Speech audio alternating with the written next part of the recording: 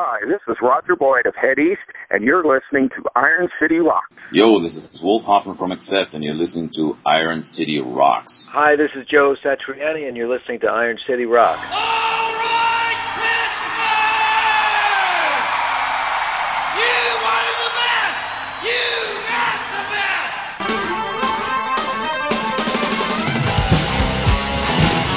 Ain't nothing but a good time.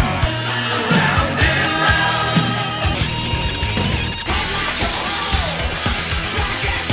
Love is like a rock.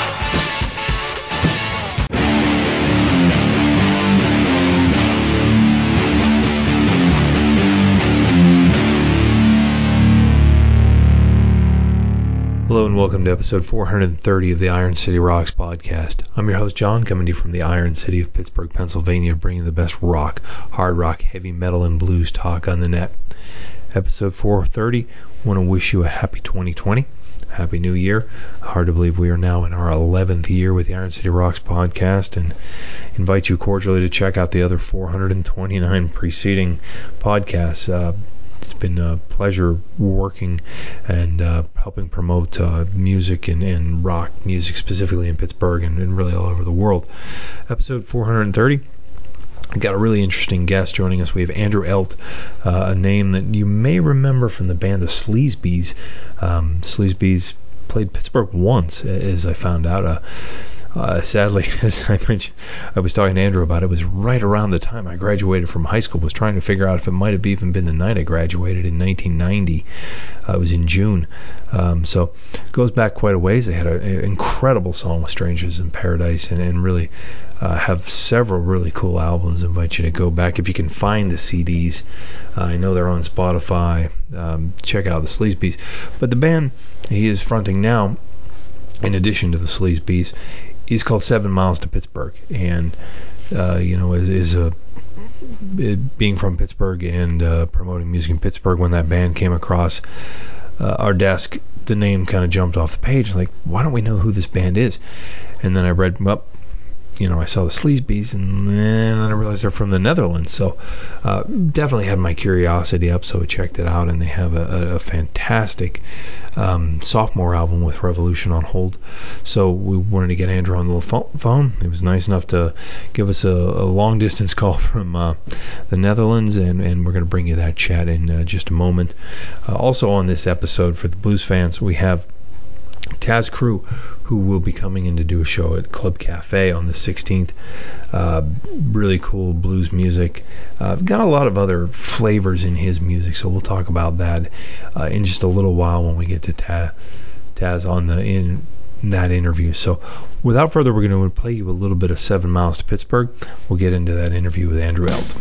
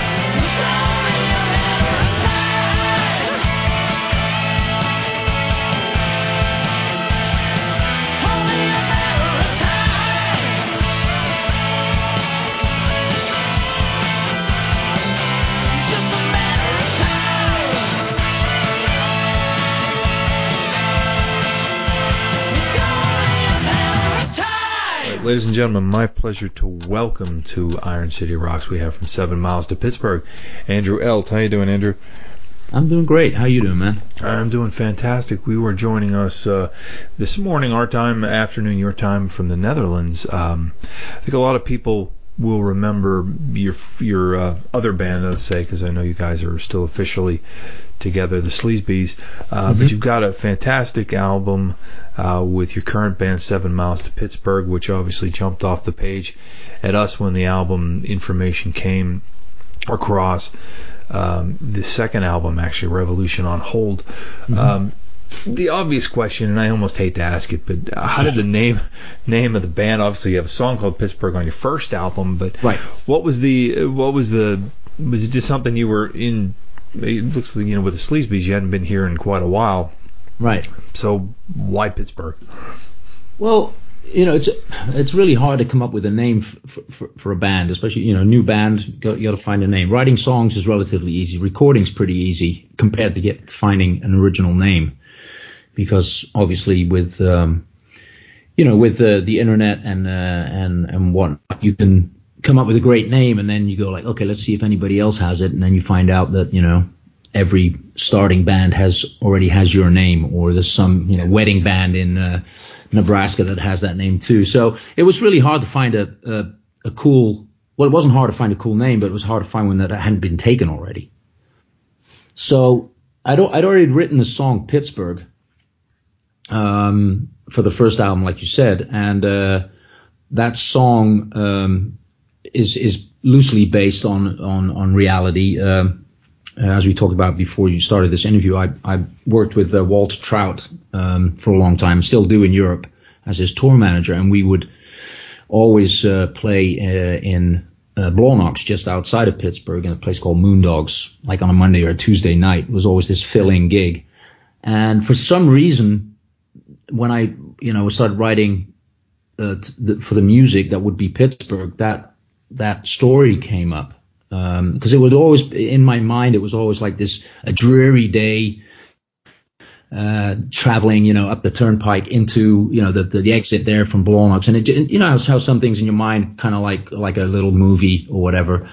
So I kind of just took that idea and went with it and wrote the song. So fast forward, when it was time to come up with a name, we were just so sick and tired of not having a name. The record was done. It was ready to go. We had the sleeve, we had the liner notes, everything was in place, no name.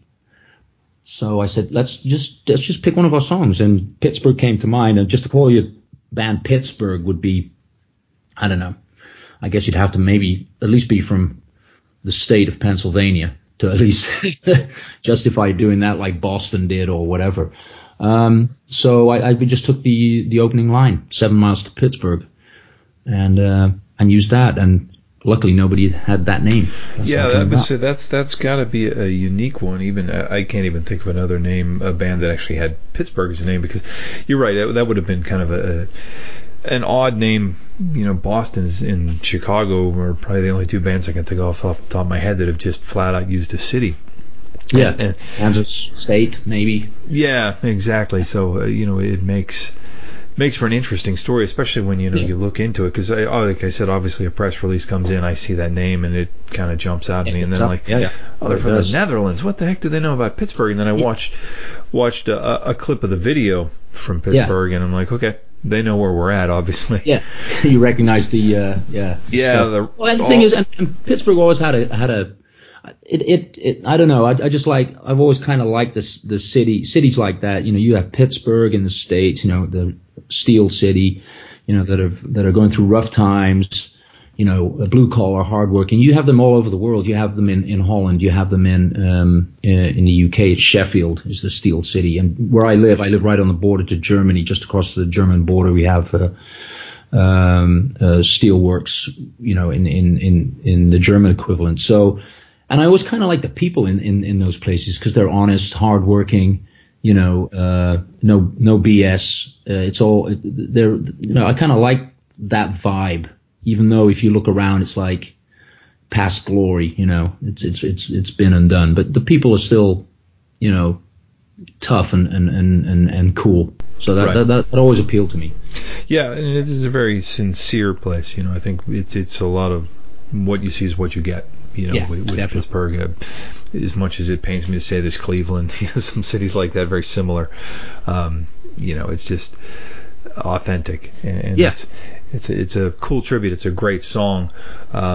You were, I have to say, watching videos of you guys, Andrew, I have to wonder if you had found Ponce de Leon's Fountain of Youth. You don't look any older than you did 30 years ago. As I mentioned at the top when you and I were just talking about the show you guys did in 1990, you were at someplace else here in Pittsburgh. Was the last time the Sleazebees were here. You look like the same guy. I mean, is there? Do you have a secret to it? Are you a fitness nut or just man? If lucky? I had a secret to it, I'd quit the music business and I put it in a bottle. No, that's no. I don't know, man. I just always. Even from in the days when, what they now call hair metal, and back in the 90s, nobody had ever heard of hair metal. It was just, that was rock, and that was it. Even back then, I was just, I was never, I was just always myself, as far as the way I express myself, dress, cut my hair or not cut my hair. And I've always just kind of kept doing that, kept to that, and music has always been in a part of my life, either making music, playing, or working for other people who do that. So it's always been something I enjoyed doing. So maybe that's the reason why, on photographs it always looks, and from a distance. Hey, well, I'll admit I watched a video just this morning. I think it was maybe a year or so old of you performing the song Pittsburgh live, and I'm like, dude, looks like he's 35. Yeah. That's impressive. I'll tell you what, after a gig, I don't feel 35. Yeah. I still try and I'll still try and keep up the I don't know, keep up the farce, as it were. Hey, whatever works for you. I just saw Brian May over the summer live, and I think he's 72. And he's still great, man.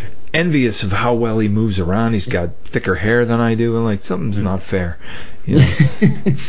I don't know. Maybe it is the air in Pittsburgh. I don't know. You never know. Could be. Can you talk a little bit about? I mean, when you put this band together, you guys have. I don't want to say a mature sound, but there's certainly your lyrics are a lot more thought provoking than what you were writing in 1990. Is that kind of a symptom of maturation as you as a songwriter, or coming from a place that they're more authentic, coming from a man of your age as opposed to singing about chicks and things like that? Well, yeah, you're right, but it's not that I changed my way of writing overnight, because I don't know if we did a third Sleazebees album that only came out. It didn't come out officially in the States, called Insanity Beach. That was the last studio album we did. And even if you get a chance to listen to that, I don't know if it's on Spotify or whatever, but yeah, the lyrics there are already going in a different direction. And I think it had, after a while, to me, there's only so many songs you can write about partying and chicks and, and stuff like that. To me, at least. I mean, back in the 80s and the early 90s, it didn't matter. Here comes another one. It was party time anyway, right? I think grunge kicked everything, back into its place, and it's really, I don't know. It's just a natural. It was just a natural progression for me before Sleazebees. I was already writing songs that had, some social commentary, some political views, some opinions. But back, pre Sleazebees, pre 80s, it just wasn't cool to sing about stuff like that. So it kind of just went on the back burner for a while. But nowadays, everybody can express their opinions now through social media and whatever. And I just choose to do it through my songs, even though sometimes I think, dude, really, do you really need to bring up for example, abuse in the Catholic Church as a subject for one of your rock songs? That's me talking to myself. I'm like, I don't know. But, sometimes just the way songs, evolve, and you just kind of got to go with it. Yeah, and that's a really, really interesting point. We look at, a lot of musicians, like I think of another fabulous songwriter, Jani Lane, and you look at the music he wrote during that, 86 to 91 period, and it's okay, it was a lot of fun lyrics, some deep lyrics as well. But then, there was a band that, people said, they kind of chased the grunge sound, but you don't necessarily know inside someone's head. As you mentioned, you wrote songs that were maybe a little bit more thought-provoking before hair metal, but you couldn't release them, and it would have been, who are these buzzkill? That would have been, what it would have been perceived as in 1987 had you put out. Yeah, definitely. And I think maybe a lot of bands in that period did write songs like that. They just never came across as serious because of the melody of the song. When grunge came along, everything went to the minor chords, and it sounded really drab and dreary, and then it was like, oh yeah, okay. But it sounded more serious. Yeah, well, I always use an example that has nothing to do with the hair metal, but it always hits the nail on the head, so to speak. Is when Bruce Springsteen released "Born in the USA." Right. I mean, that's a party song. You see Bruce perform that at Meadowlands, for the 8th time in a row, and he starts that song, and out come with all respect, out come the flags, hand on heart, and yeah, man, USA. But the lyrics are heavy. Yeah, extremely. Really, I know, and it was so it really just depends on how it's. I wouldn't say packaged. I don't want to use that word because it's just. The song doesn't have to be a minor, unhappy song for it to carry a lyric. Mm-hmm. If you know what I mean. Yeah, I mean that's a great point. Now, we don't, obviously in the United States, music has trends and is a little more cyclical than some parts of the world. You mentioned your proximity to Germany, mm-hmm. And I know from talking to other artists.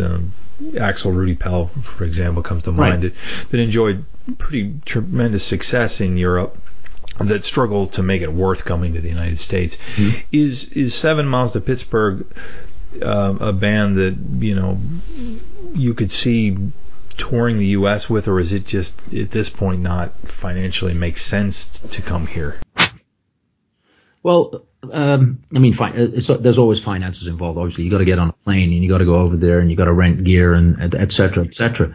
I don't think that's the biggest problem. The biggest problem, and without getting too deep into permits and whatever, but trying to get a work permit just to go to the States, that on its own for a band from Europe is so hard to get going. Whereas, if bands from the States come to Europe, it's they don't have any problem coming over and playing, which is great. I mean, I'm not going to sit here and go like, well, why them and not us? So it is extremely hard to do. It doesn't mean that I wouldn't want to do it, of course, but the reality also is that when we came over with Sleazy's back in the 80s, 90s, there was a market for it. So it was a lot. Yeah, I'd say it was easier. Yeah, through, when we were with Atlantic Records, they would, you need a work permit. Yeah, sure, no problem. They would take care of it. But nowadays it's a lot tougher. Would you say as a band, as a relatively new band with your sophomore album, is it easier to break a rock band in Europe than it is in the U.S.? Obviously, you've got experience, with working with Walter and in the U.S. markets. Is it easier there, do you think, for a band as opposed to a new band here? No, I don't think it's easier. I think it's kind of the same. I think it's just the times that we live in. Back in the day, you were dependent on your fans for your existence. That was a hand-in-hand thing. They go to record stores, buy product. And even though the record company might have taken the most of that money, there was funds there to promote a band, to stick the band on the road as a support for another band. I mean, the market was huge. Nowadays, with the social media and the internet and whatever, and the technical advances in recording, everybody and anybody can make an album. There is no such thing as demos anymore. Do demos, but there's also hardly any record companies. Most record companies, including ours, that's just ourselves. That's just a name we've given an outlet to get the album out there. But you don't really sell that much product anymore because everybody can listen to it on Spotify and all those places. So the resources, the financial resources are very limited to actually, get out there and play. And it's the same in the States as it is over here. The one thing that we have going for us coming from the Netherlands is if we play the Netherlands, then, it's all relatively close by and it's a small country. So, you can do quite a lot. Yeah, I mean, you bring up a great point. It's very difficult. The playing field is almost so level when it comes to music that it's hard to stand out, unless you've got a name that people recognize. One band's album, and we get dozens and dozens per day. And sometimes it's hard to just know. You don't have time to listen to everything. I was thinking about this with movie streaming services anymore. It's so easy to just jump from show to show to show that it's almost like, it really messes with your attention span. Where in the day, if I went to a record store and I bought Screwed, Blued and Tattooed, I stuck it in my car and I had maybe 4 or 5 other cassettes, showing my age, in the car, and I was going to listen to the crap out of it, Now it's like, I'm not real crazy about the second song. I'm going to give up on this band and move on to somebody else. You're right about the attention span thing, and it's also that, back in when I was, starting out and I was listening to records, and I still listen to vinyl, is that, there's the example, you buy something like Thin Lizzy Live and Dangerous, a lot of live albums back then, or you'd buy Kiss Alive 2, and that would be your video for the whole show. You'd put it on, you'd open the gatefold sleeve and you'd look at those pictures until your eyes started to water, but you would visualize what it would be like to actually see these bands. And nowadays, you want to watch something, you just type it in YouTube, and there it is. It'll just show up, and then you can see, Grand Funk play, Shea Stadium in '71 if you want. Back in the day, you just had to visualize, imagine it, and then when the band came to town, you made sure you got tickets. And nowadays, the band comes to town, man, 50 people show up. Yeah, and even in the era where when you were touring the U.S. with the Sleazebees, I mean, we got 3.5 minutes of what you guys were somewhat like, from the video that MTV would spin. And, but still going to see a band would make a big difference. I remember the band Extreme, when Kid Ego came out, watching that video going, okay, I'm not really feeling this. But then you get a chance to see them live. And you're like, wow, because the video is still a producer's, a filmmaker's conceptualization of a band. Right.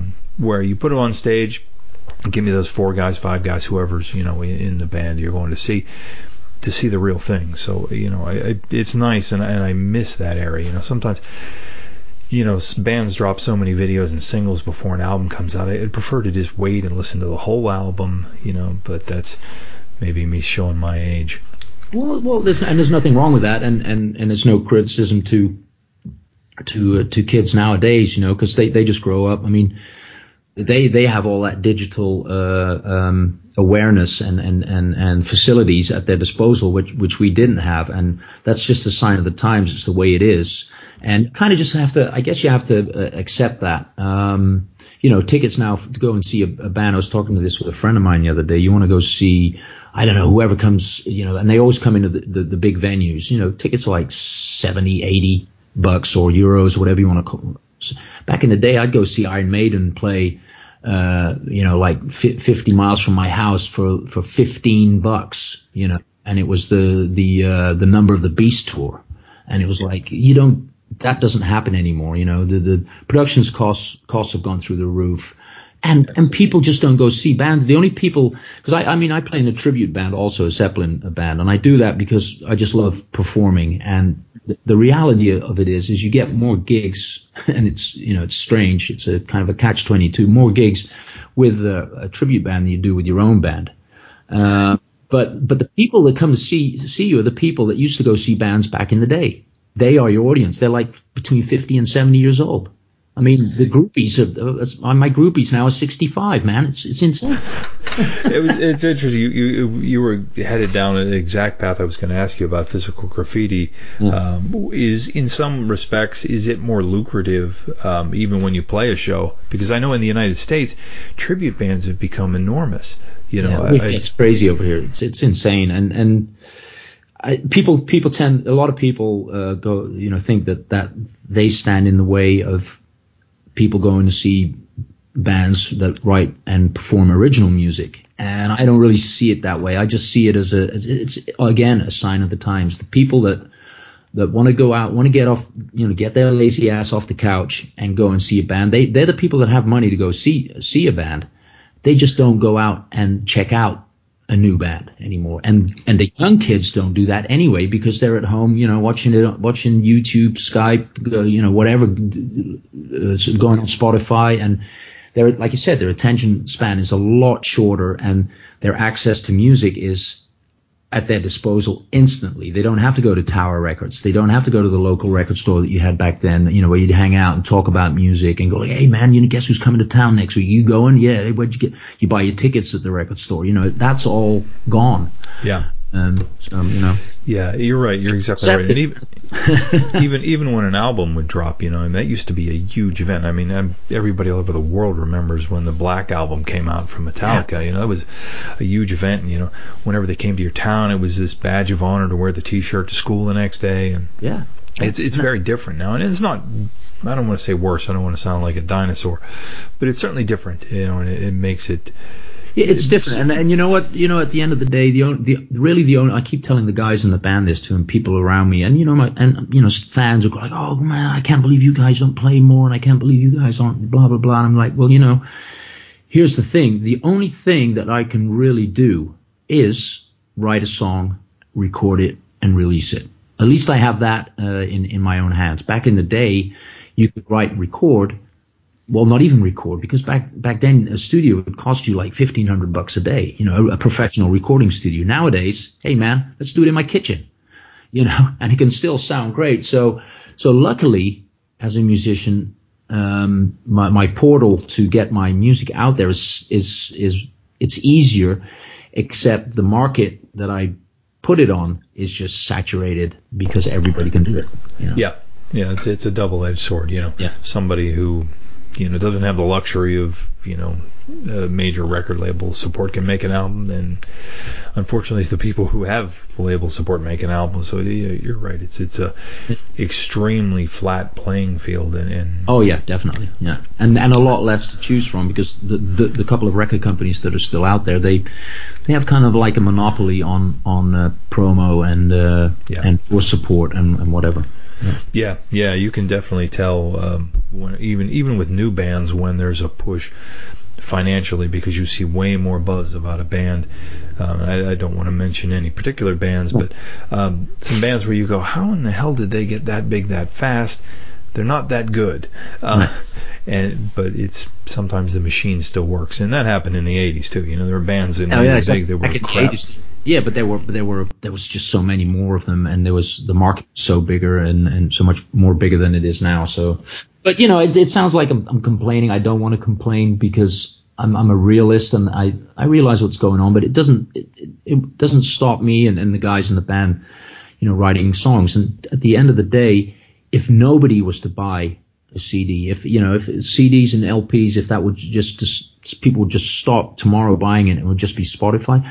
I'd still, put the effort and time into to write songs and albums, because that is, at the end of the day, it's great playing live. Don't get me wrong, I love playing live. That's why I do that tribute band thing, because I just like the interaction of a band and an audience and the response and stuff.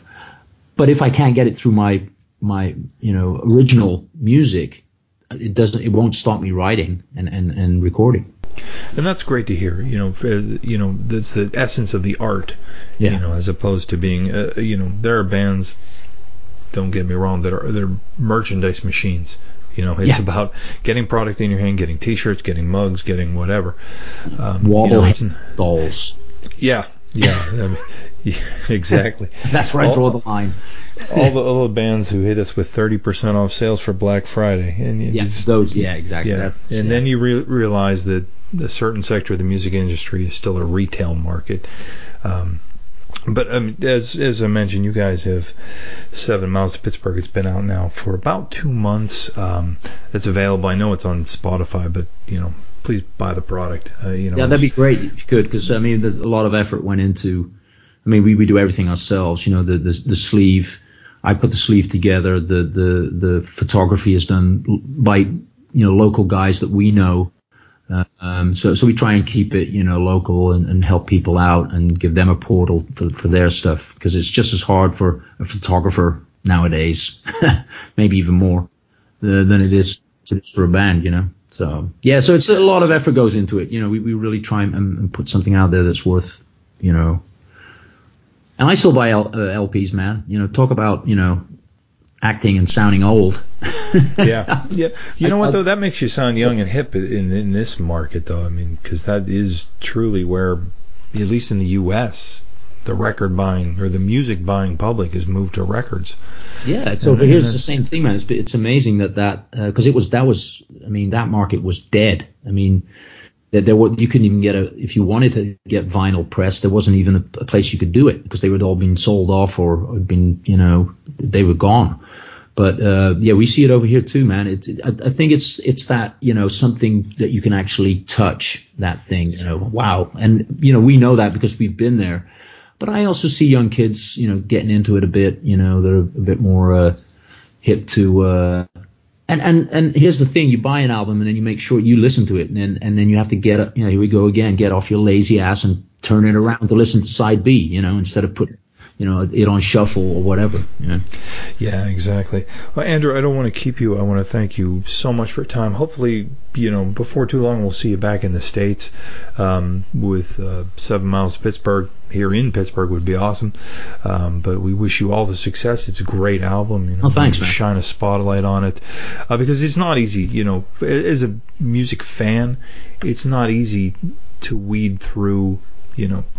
What's good, especially when it's there's so band. Much out there, man, and I'll tell you another thing too, is that there's a lot out there. Okay, there's a lot that depending on your taste or whatever, but the musicianship and the craftsmanship of musicians is getting better and better and better all the time too. Mm-hmm. So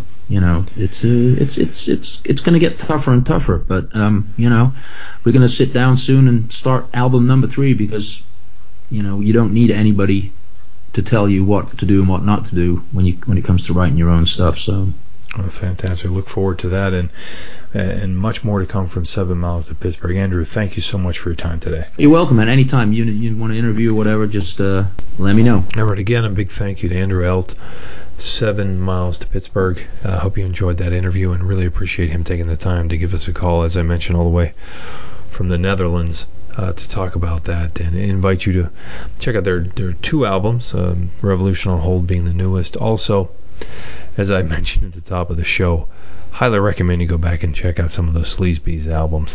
I remember, I think it was Tough did a song called American Hair Band or something, American Hair or something, back kind of in the early days when I first got XM radio, and I remember hearing that song. They would mention the Sleazebees in that, and it, always kind of remember that band, but really enjoyed going back and listening to those records. So really enjoyed catching up with Andrew and appreciate his time. And the 7 Miles to Pittsburgh, really, really cool music, so check that out.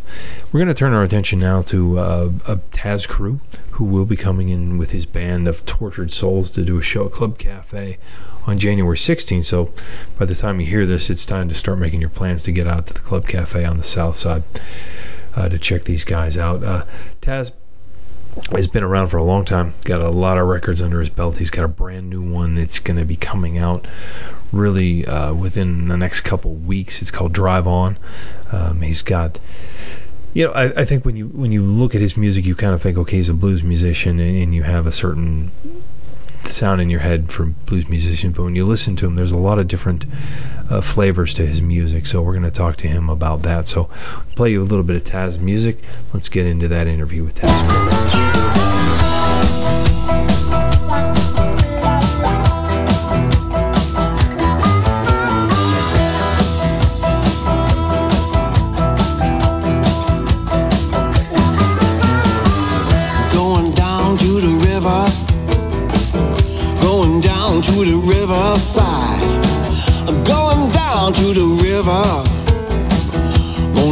leave my troubles behind.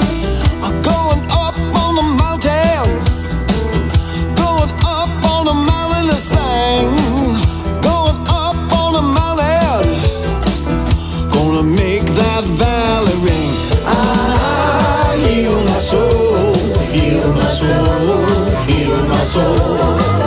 I heal my soul, heal my soul, heal my soul. I'm going out on the ocean, going out on that ocean to pray. I'm going out on that ocean, let the tide just wash me away. I heal my soul, heal my soul, heal my soul. I heal my soul, heal my soul, heal my soul.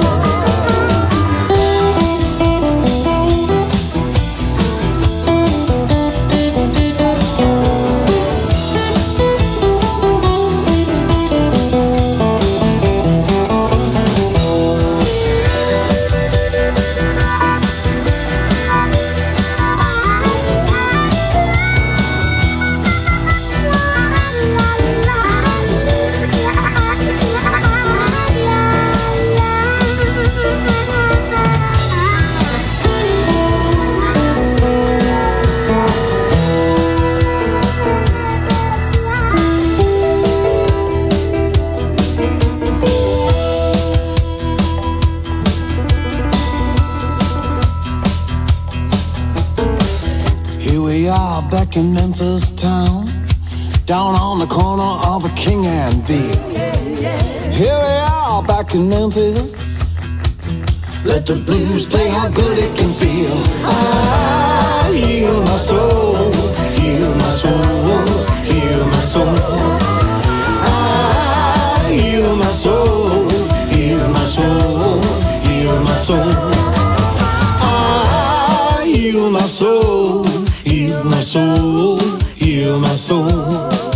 I heal my soul, heal my soul, heal my soul. I heal my soul, heal my soul, heal my soul. I heal my soul, heal my soul.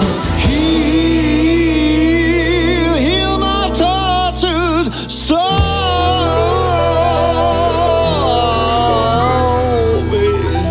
Welcome to Iron City Rocks. We have Taz Crew on the line. How you doing, Taz?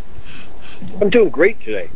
Well, it's a pleasure to talk to you. You're going to be rolling into Pittsburgh. It's actually a little over a week now. You're going to be doing a show at the Club Cafe on the 16th.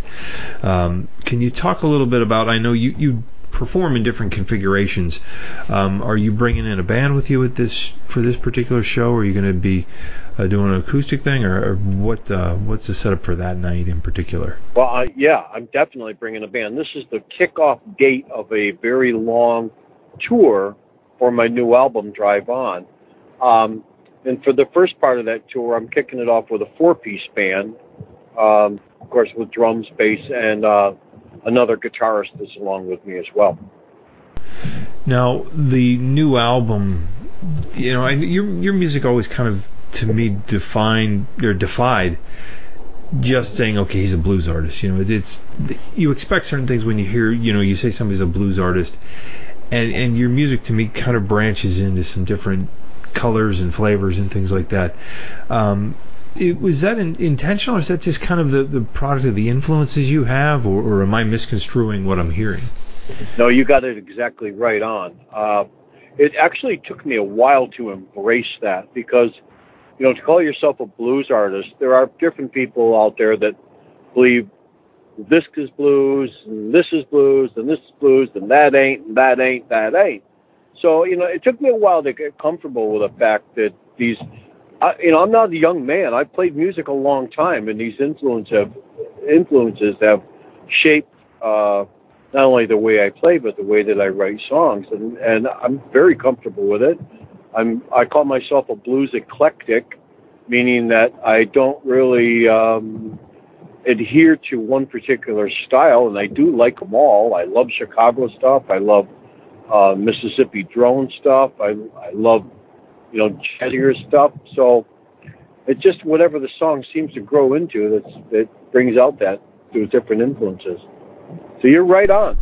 When you write, do you, specifically maybe, to try to limit the focus of the question, but for the album Drive On, are you a person who writes, maybe a riff, or kind of noodles and finds a song, or does, something hit you in your day-to-day life and you make a note in a notebook that, I want to write, something about this particular subject, and you start with a lyric, or how do you approach the craft?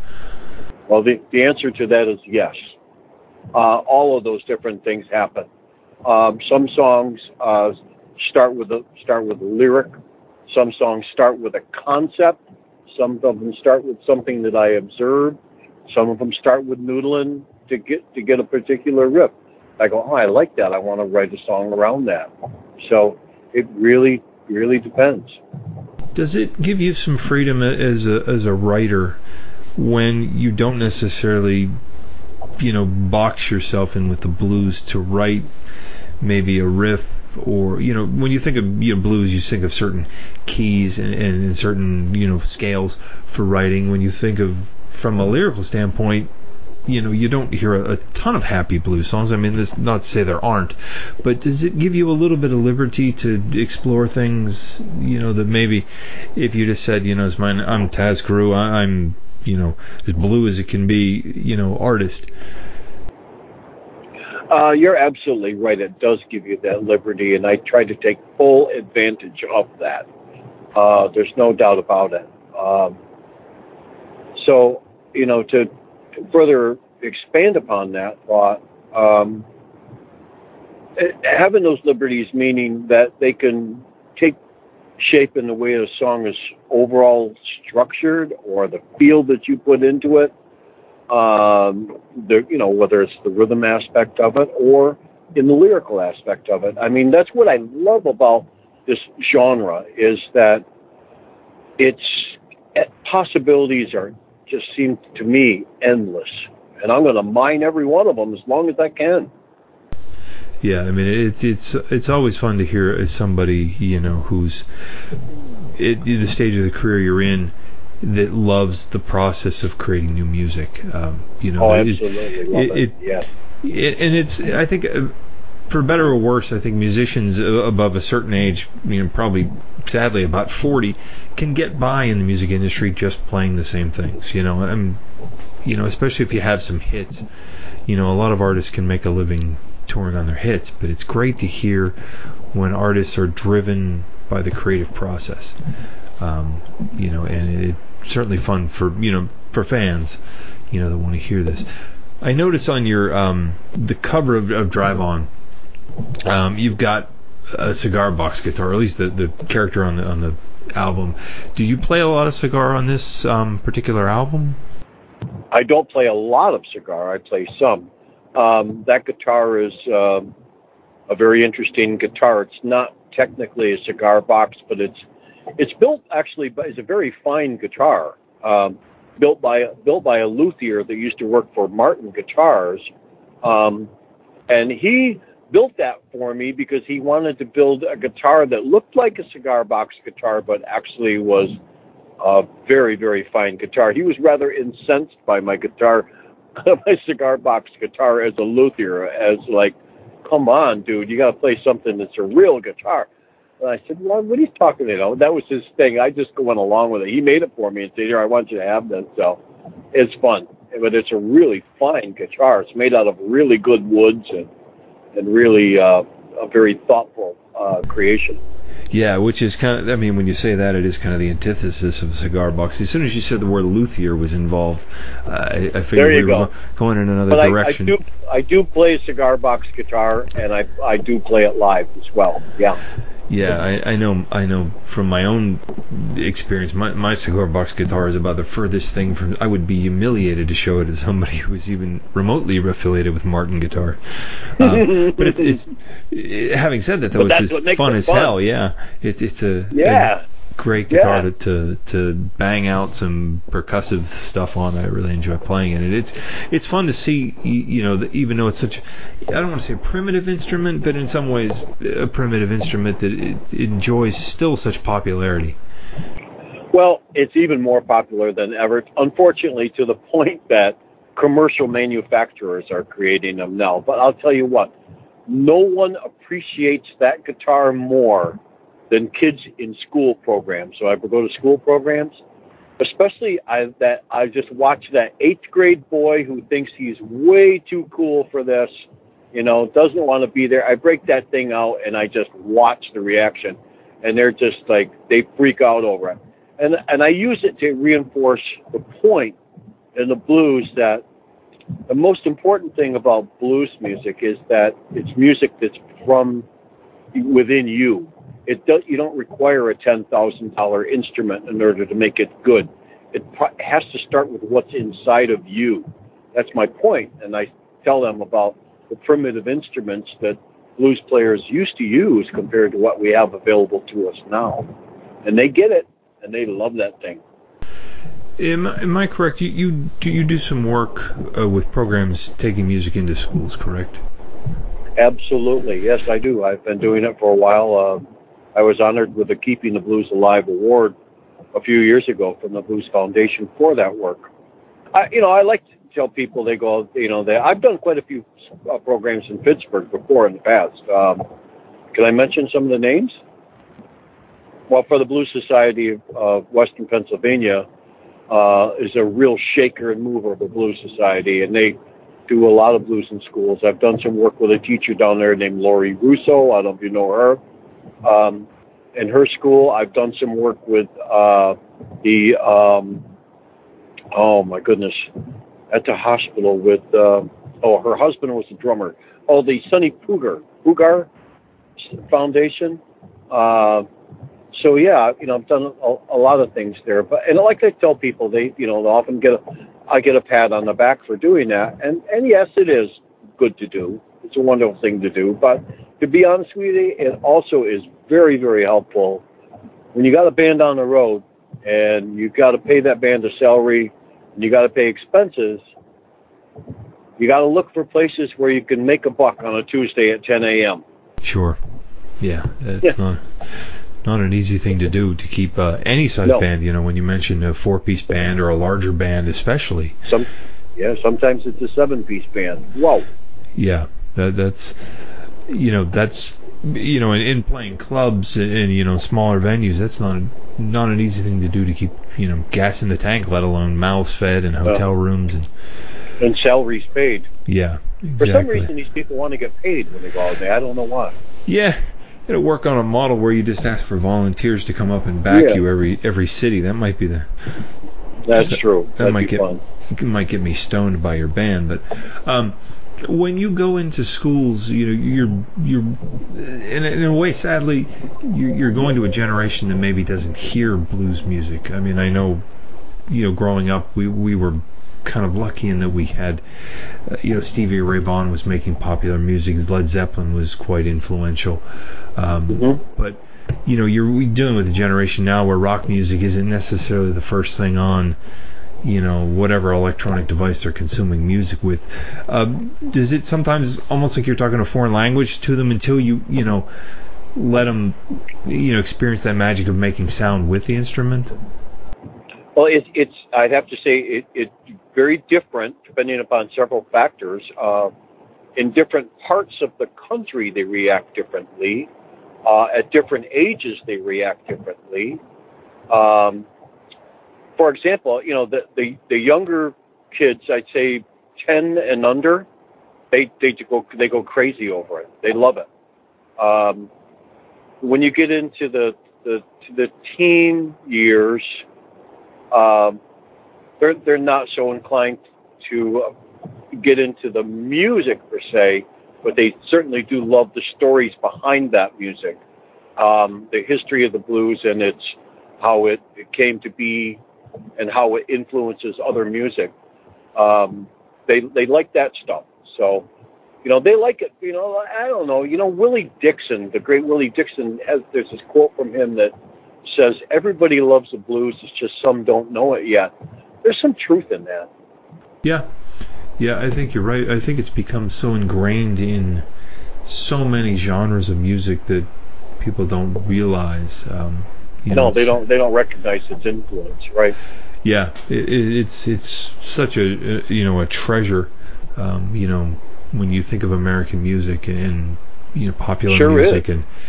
and can I ask what got you inspired to write the Doggone Blues book? The series, which I believe you've got one out now and two more forthcoming, if I'm not mistaken. Yeah, they're forthcoming. Matter of fact, thank goodness I just finished up getting that new record Drive On out, so now I can get back to these books for a little while.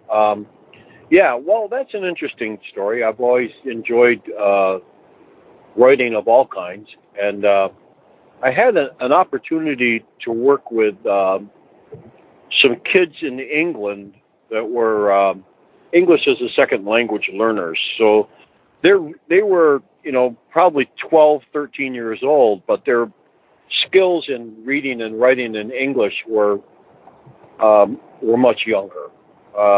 They're limited. And one of the things we wanted to do with them was to expose them to the blues, but also maybe have them use the blues as a way to do some kind of writing activity, right?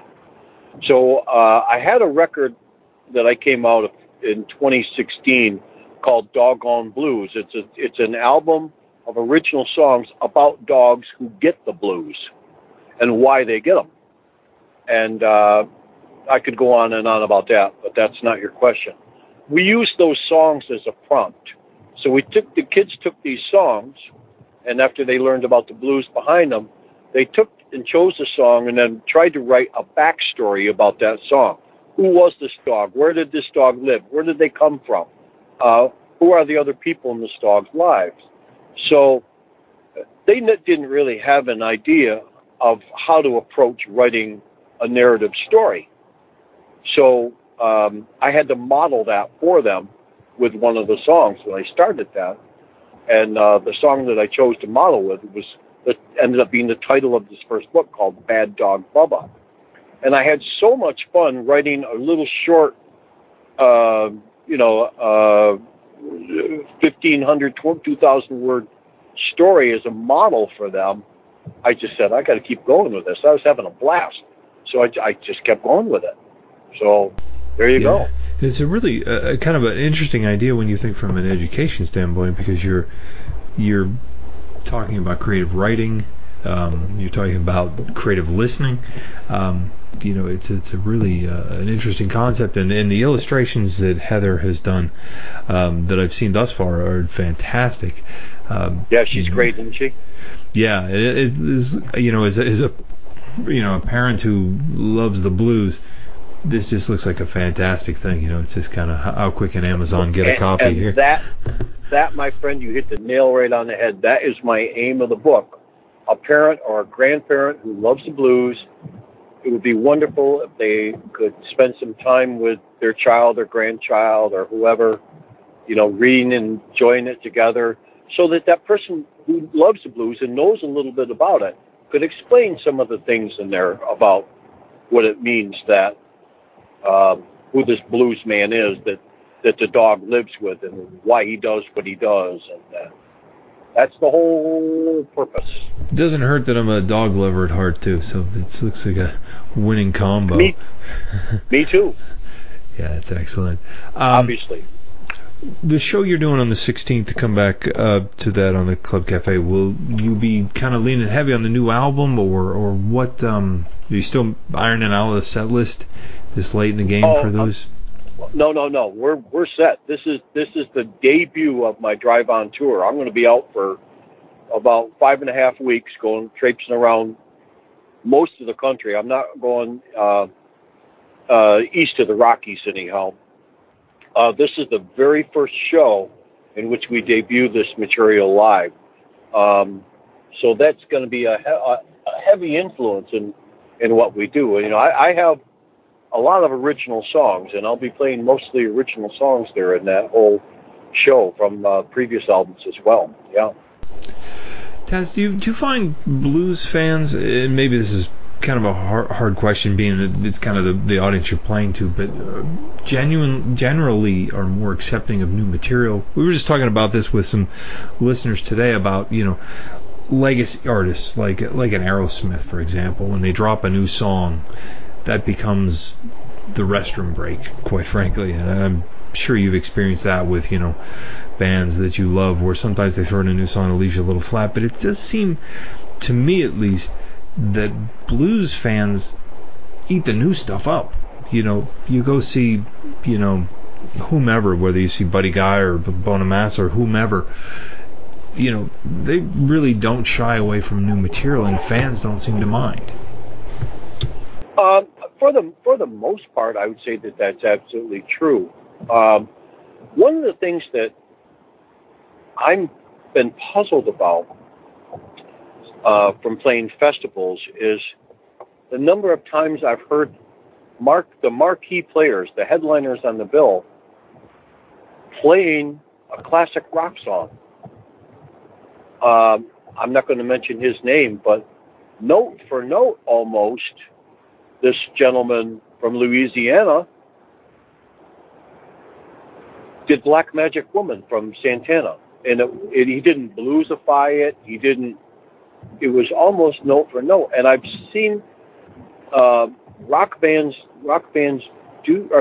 bands do that. And I've often wondered, and it goes crazy. People go crazy. If you look at some of the major festival performers these days, the people that are headliners, a lot of them are mostly blues rock people, with a lot of flashy guitar. So people are accepting of new music, I believe, but they sure do like to hear their tried and true classics too. It really depends upon the audience. Let me give you an example. Can I? When I first started playing down in Clarksdale, Mississippi at Ground Zero, that, if people don't know, listeners, that is Ground Zero of the blues, as far as I'm concerned. It's a club owned by Morgan Freeman and Bill Luckett. And when I first started playing there, I'll never forget one of my first gigs. I said to myself, "Oh, my friend, you're in the belly of the blues. You better bring some of your deepest stuff that you got going."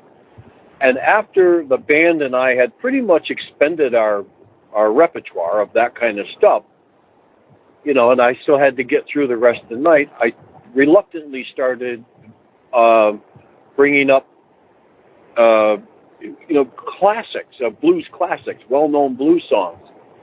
And wow, the audience responded like they went crazy over this stuff. And then I realized something. I said, I call that tourist blues, the stuff that every blues bar band plays.